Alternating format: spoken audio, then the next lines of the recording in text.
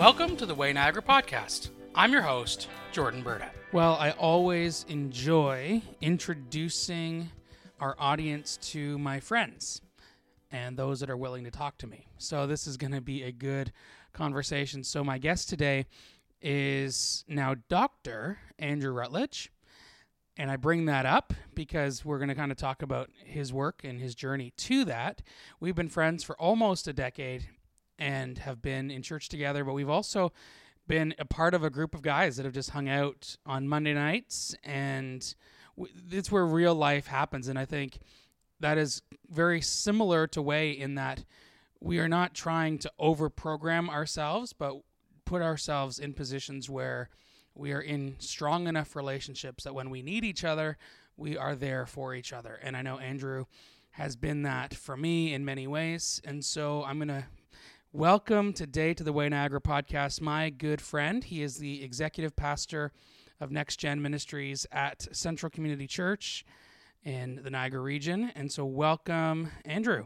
Thank you, Jordan. It's fun to be here. Yes, looking forward to doing this. We did a recording together for a previous podcast I hosted about 5 years ago. That was a long time ago. And so this is fun that we get to do this together. And it's been fun to kind of be a part of your journey as a pastor. And you spent a lot of time as a youth pastor, and now you're overseeing. Years. Wow. Mm-hmm. So when you started, babies were born that you would be their youth pastor when you were finishing that up. Yeah. I mean, I've been in youth ministry now for 25 years, or ministry in general, I guess, 25 years. And so when I started, the kids that were in grade 12 at that time, my senior youth, are now 42, 43 years old. And so it is terrifying that they now have children who have graduated from youth ministries and are all in college and university. And I'm still here, but that's okay. Yeah, but now you have a broader scope. You're overseeing everything from birth up to young adults. Yep. And so that was a couple years ago you made that. About 2.5 years ago, I made that switch here at Central, and it's been an amazing ride since then. That's awesome. And another area that you oversee at Central is leadership development for the whole church. And I really find that to be kind of a cool combination. And that's kind of what we're going to be talking about today. But why do you think that those two areas fit so well together?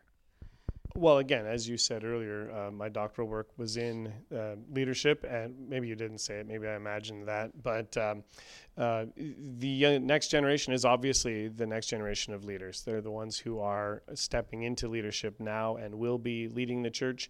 Someday when I'm dead and gone, they'll still be here. And so equipping and raising up them as good, strong leaders, it's our responsibility to prepare them to lead the church of the future. Obviously, the church of the future will look different than what we're doing now, but the same principles, the same theology, all of that will carry through.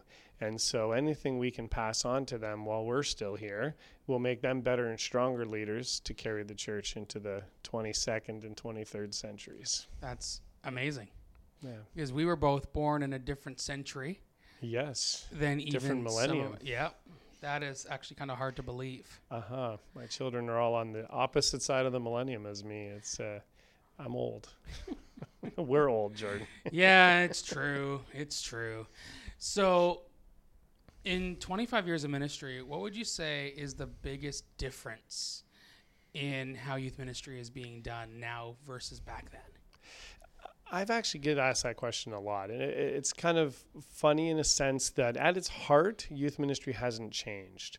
Youth ministry has always been about preparing and providing a space for teenagers to safely explore life, to grow into the people God has called them to be. It's always been about loving youth in the midst of everything they're going through. The biggest shifts in youth ministry would be the influence of culture on our kids. Our youth and young adults are being bombarded by stuff I would have never dreamed of as a teenager, let alone the impact of social media. I mean, people speak on that for years, just the impact social media has had on kids. We see mental health crisis in the way that didn't exist when I was first in ministry. And so there are some areas along those lines where our kids are really battling through some hard stuff. Some of what we're going through has always been there. I think of the wars that are happening now. There were wars when I was a kid, even when I was in junior and senior youth. I was in senior youth when Iraq was invaded, Afghanistan when I was a young adult. Those things have always happened to the world scale, but on the individual personal level, youth are just being bombarded with stuff that such anxiety has risen in youth. Suicidal ideation and attempts is far beyond anything I ever had to deal with in the early days of my ministry. And so to get into your dissertation, because it kind of reminds me, I read it again last night to be prepared for this conversation. And what you're talking about... I was going to say, you've probably read it more than I have, which is kind of amazing. It's one of those things where you finish and you're like, I don't know if I ever want to see that again. So I appreciate that you have taken the time to read it. But anyway, sorry, go ahead. Well, no, it's okay. And we've been talking about this for years as you've been working on it and going through the process of doing this. But one of the things that caught my eye the basics of this is that you interviewed with some different methodologies, but you got information, surveys, interviews, focus groups from people in the church that are young leaders from, I think, 18 to 30. Yeah. And the comments from one of them in particular really caught my eye because it was actually talking about how they don't feel equipped to help with those that are in crisis, that suicide ideation, mental health challenges. Yeah. And so what did you learn from actually getting that kind of feedback from that person? So that's a classic example of exactly what I was just talking about, this shift in ministry where, when I went through Bible college and seminary, we were taught a lot of the how-to of ministry, how to put a message together, how to speak properly, how to properly discern what the Bible's trying to tell us. Very practical stuff. We weren't taught how to care for the mental health of a child. What do you do when a teenager says, I'm thinking of killing myself? And in some ways and this is not a knock against our education fields, but in some ways education hasn't caught up to what's actually happening on the ground, where you're right, several leaders were pointing out these are the things we actually need training in. We need to know, what do we do when a kid says, I want to end my life? And so that's, like I said earlier, that's the big shift that has happened in ministry, that we now as pastors and as ministry leaders have to be more focused on caring for the kid than actually programming. Programming has become very secondary to ministry. Whereas when I was early on, it was, my whole role was to run a Wednesday night program, run fun events over the weekend, almost like it was about entertaining kids. I mean, life transformation happens in those moments. Don't get me wrong. In fact, some retreats, not only that I attended, but that I've led, have been some of the most significant moments in my life. But where we're at now is those have to become secondary, because it's that everyday care and concern and consideration for the kids that has to take precedence. And because of social media, there's actually almost 24-hour access to your students. Because I remember when I was in high school, which was before social media really existed and hit big, that, there would be times where a youth pastor would come on campus for something, but really you saw them on Wednesday night or on Sunday or whatever. And I don't remember even having a youth pastor's phone number, cell phone or something like that. So it's not like today when you have potentially 24-hour access. And we could get into the ethics of having that kind of contact. Yeah, we're not advocating for 24-hour access. No. I see what you're saying is true, though. There is 24-hour access in a safe way. Yeah, and I don't want to get either of us in trouble here.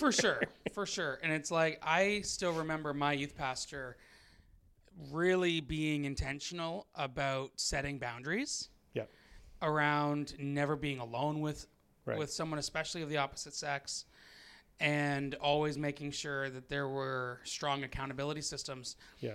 But now when it's on your phone, it's that much harder. Like for me in ministry, I just simply won't add someone underage, just not at all. Yep. Now, I'm not particularly in youth ministry, and so everyone has to make their own decisions. But right.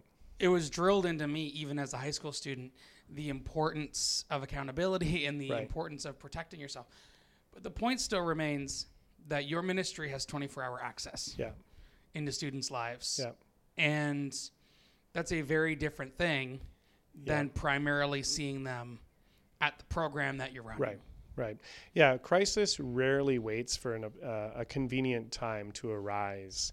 So a student struggling with, again, I know it's a dramatic example, but a student struggling with suicidal ideation isn't going to look at the clock and go, oh, Pastor Joe isn't available right now. I should wait until tomorrow morning to even think about this or reach out. So we have to, there's a balance that has to take place there about how do kids get the help they need while we protect ourselves. It's actually become this two-edged sword, for lack of a better term, in that pastors have to be available, but in a safe way, but 24 hours, but respecting their privacy and all the, so, and again, this is part of the struggle for leaders. You know, we were talking about what's changed.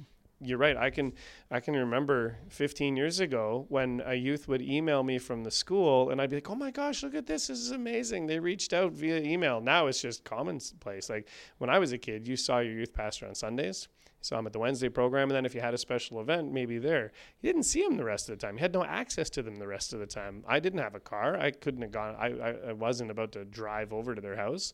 There just wasn't access like there is now. And so it's a blessing and a curse in that it's absolutely. Kids are wrestling 24 hours and need help 24 hours. But it's also a curse that we also need the distance. For sure. And so how are you, because you're now primarily in a role of mentoring and coaching and overseeing the leaders of Next Gen Ministries, how are you coaching your pastors to do that? That is a fantastic question. Obviously, we have very, very specific guidelines around communication. And so the coaching is all around when somebody does reach out, who do you then go to? How do you include other leaders? So we have a lot of open communication with groups of leaders.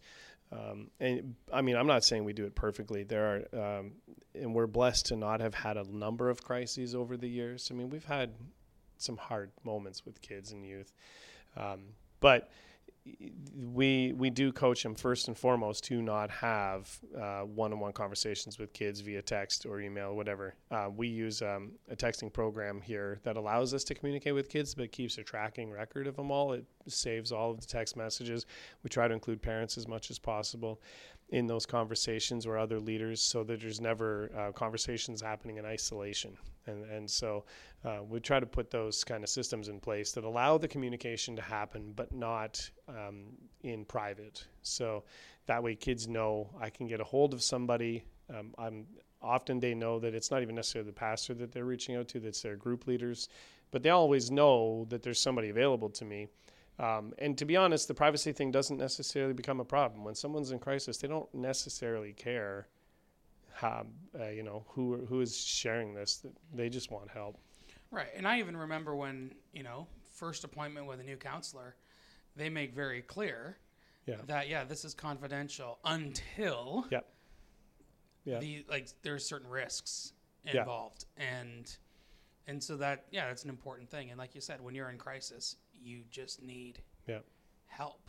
Absolutely. Now, another part to what you were sharing in your dissertation was about how to empower leadership. Yeah. And not just for younger leaders to be relegated to certain things, but really to help raise them up. Right. And when you were kind of reading the case studies and being involved in that learning, what did you learn about true empowerment over just simply delegation? Right. Now, I'll give this context first. What I was seeking to explore is what are young adults ages 18 to 30 asking for when it comes to being empowered in leadership.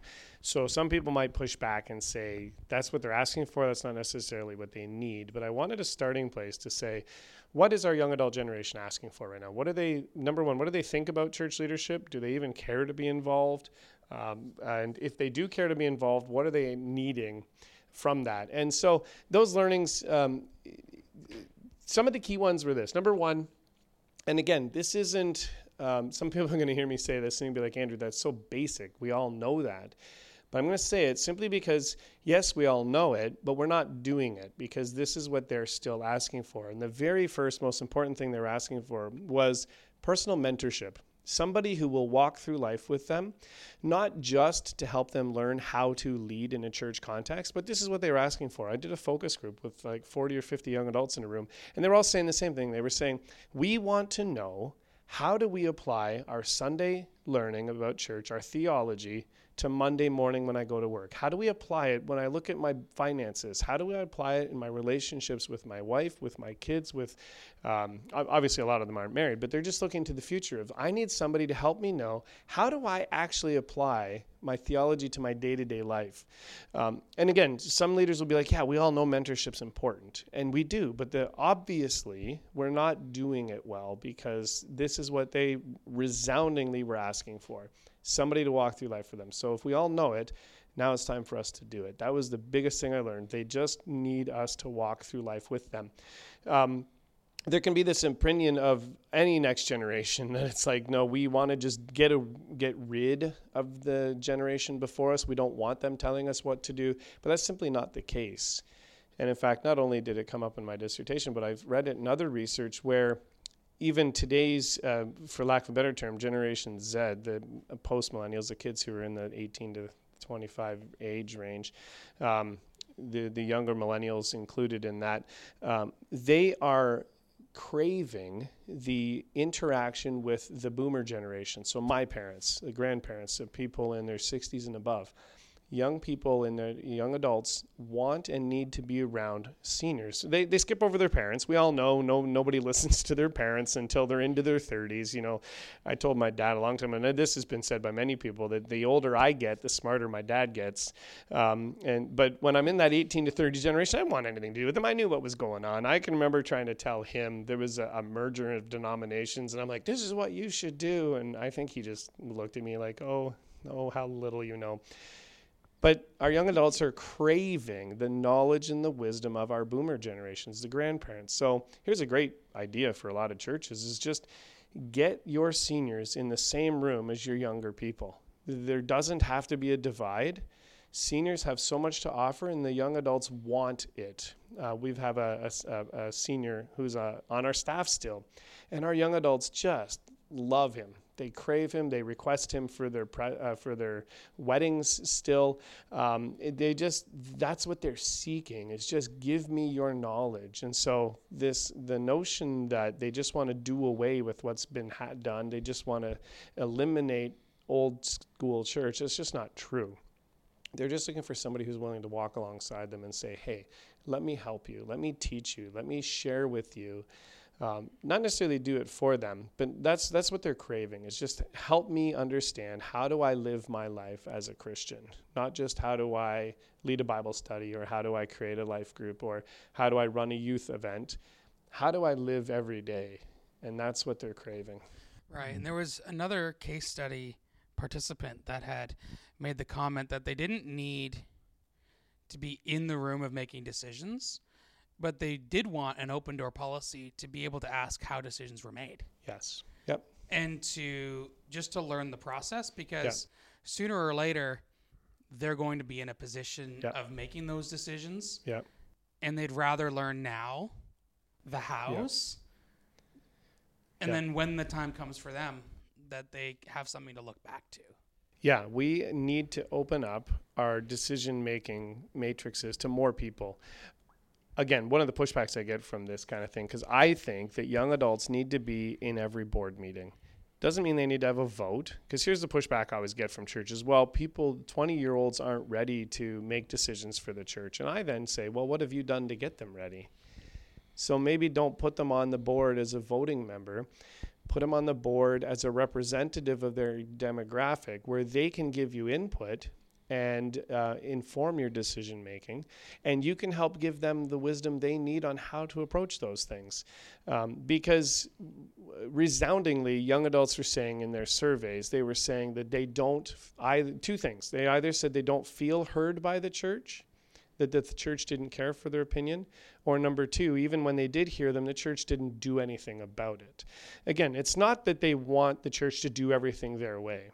They just want to be heard, that the church actually understands their needs, their wants, their desires.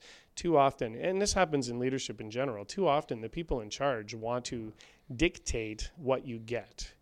They're like, well, no, I know better. I'm in this position because I know what needs to happen here. But true leadership is actually getting input from all those pieces and making the best decision for the whole. It's not about this authoritarian, I'm in charge, I've got it all together. It's about serving the whole and getting all the parts involved in that decision making and in that leader. Ultimately, somebody has to make a decision. And so I'm a big proponent of what we call flat leadership. And what flat leadership means is it's not always the same person making the decision. It's the best person making the decision in that situation, in the sense that ultimately a decision has to come down. Somebody has to be the final, and the great weight of that, of course, is that person has to be the final accountability. But it's about making sure it's not always the same people. It's about making sure decisions aren't being made behind closed doors in the context of a church. Obviously, there are some things that need to be dealt with in private, but in general, church leadership was never designed to be a few people controlling the whole. I wrote about this in the dissertation, just my own personal theology, that looking at the New Testament, you always see large groups of people coming together to discuss major issues. There were always this group leadership mentality that we're always better off with more people involved. The body of Christ imagery is powerful in that every part is equally as important, whether you're the big toe or you're the face of the body. You're equally important. And so everybody needs to have a voice. Ultimately, like I said, there has to be decision making, but it cannot always rest in the same person.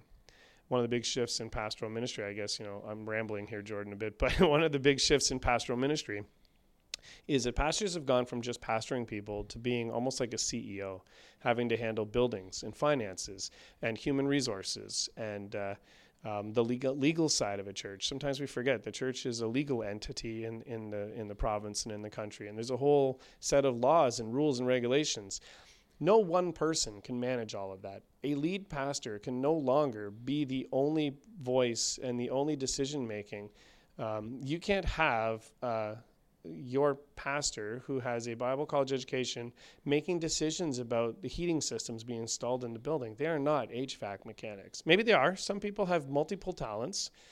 But in general, we can't lead every facet of the organization anymore. And so we need to open up our decision making to a broader spectrum of people.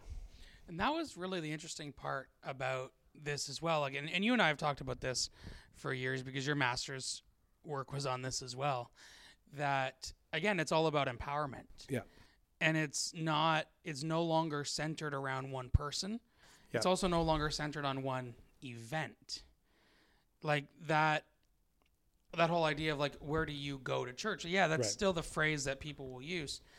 But the more I'm talking to people, the more I'm seeing they are wanting a connection with someone that will care for and pastor them. It doesn't have to be the person that's preaching on Sunday. Yeah. Because in a church central size, that would kill Pastor Bill. Absolutely. If he had to talk to in a deep way. But thousands of people could not be personally connected to Bill. That can't be done. But the fact is, everyone needs someone. Absolutely. And Andy Stanley once said, do for one what you wish you could do for everyone. And so if everyone in your church, every mature believer, were to say, I'm going to do for one what I could do for everyone would be cared for. Right. And everyone would have someone that they could call at 3 a.m. Right. if there was a crisis. Yep. and we're not putting one person on a pedestal that when they fall, the whole thing falls apart. Right. Yeah. And I think there's still a lot more work to be done because we have seen way too many crises of leadership. And often it comes down to one person has too much power and too little accountability. Right. Yep. And there's a second side of that too, that again, this is another shift in ministry, is that part of what I wrote about is that kids who had a constant person in their life, an adult person in their life, through their entire high school and into university careers, were much more connected to the church, much more connected to God, because they had that constant presence. What we're finding is that can't be your youth leaders. In fact, not youth leaders, sorry, youth pastors. Often it can't be your paid staff because our paid staff aren't sticking in churches for very long. I think, a long time ago, the average for a youth pastor was 2.5. They weren't even making it to the 3-year mark in a church. And so kids weren't even making it all the way through high school, and you're having a shift in your pastoral leadership. And so to that end, this is where some of the people who attend the church, who are longtime members, are even more important than the pastoral staff and the formal leadership, because they're the ones that are there for the long run. They're the ones that are connecting to the kids and the youth and young adults, and they're there right through all the stages of life. And so those are the people that are actually most important, because we need those long-term connections. You mentioned at the beginning the life group you and I have been part of for a long time. And part of it is, people might join us on a Monday night and go, boy, you guys are the least churchy life group I've ever seen. And it's like, well, no, but first of all, I don't want to challenge you. There's a challenge to your definition of church. But secondly, it's just because we've been there for each other. It's the power of presence. Pastor Bill talks about this all the time, the power of presence, the power of just showing up. And when you show up days and weeks and years, real life transformation happens. And so when we have paid leadership shifting on a regular basis, nothing happens. There's no life transformation because somebody isn't there to carry you all the way through. So my encouragement to pastors now is don't take a job unless you're willing to stay 7 to 10 years. Your first 2 years are a wash anyways. You're just getting established. You're just building a culture of trust. But if you don't make it to that 7 or 10 year mark, you're cutting off any potential growth, and then they have to start all over again.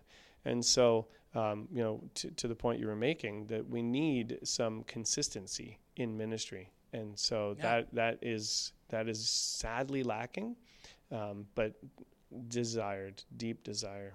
Absolutely. And now it's like, had you and I only known each other for a year or two and then you went off somewhere else, we probably wouldn't be in contact. Oh, yeah, there'd be no reason to.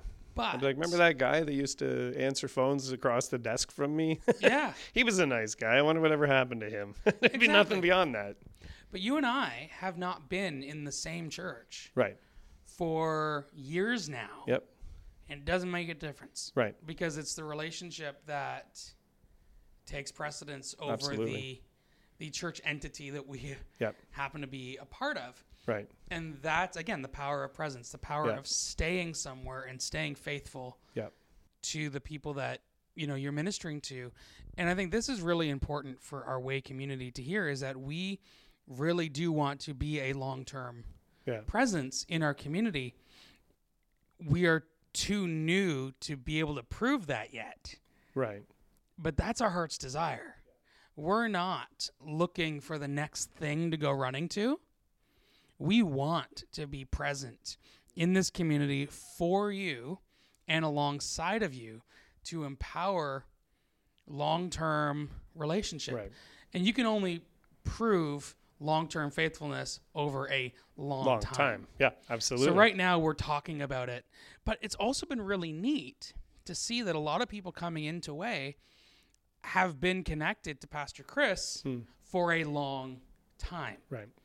And so that is already playing itself out in some of those relationships. And so that is, we want to be present and to show that ministry of presence. It is far more rewarding than jumping from place to place to place to place to place, which I did a lot of in my 20s. Yep. And now I desire to be stable. Yep. and to be somewhere and to be able to care for people.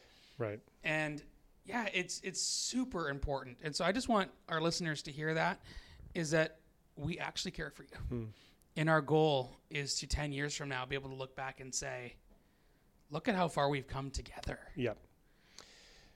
And what you'll learn is that over the years, you won't remember the specifics. You won't remember individual podcasts or sermons or, I think of all the things I taught in youth nights and stuff, but you do remember the relationship. You remember how, I can't remember who said it, but you remember how those people made you feel. I think it was Maya Angelou or another author.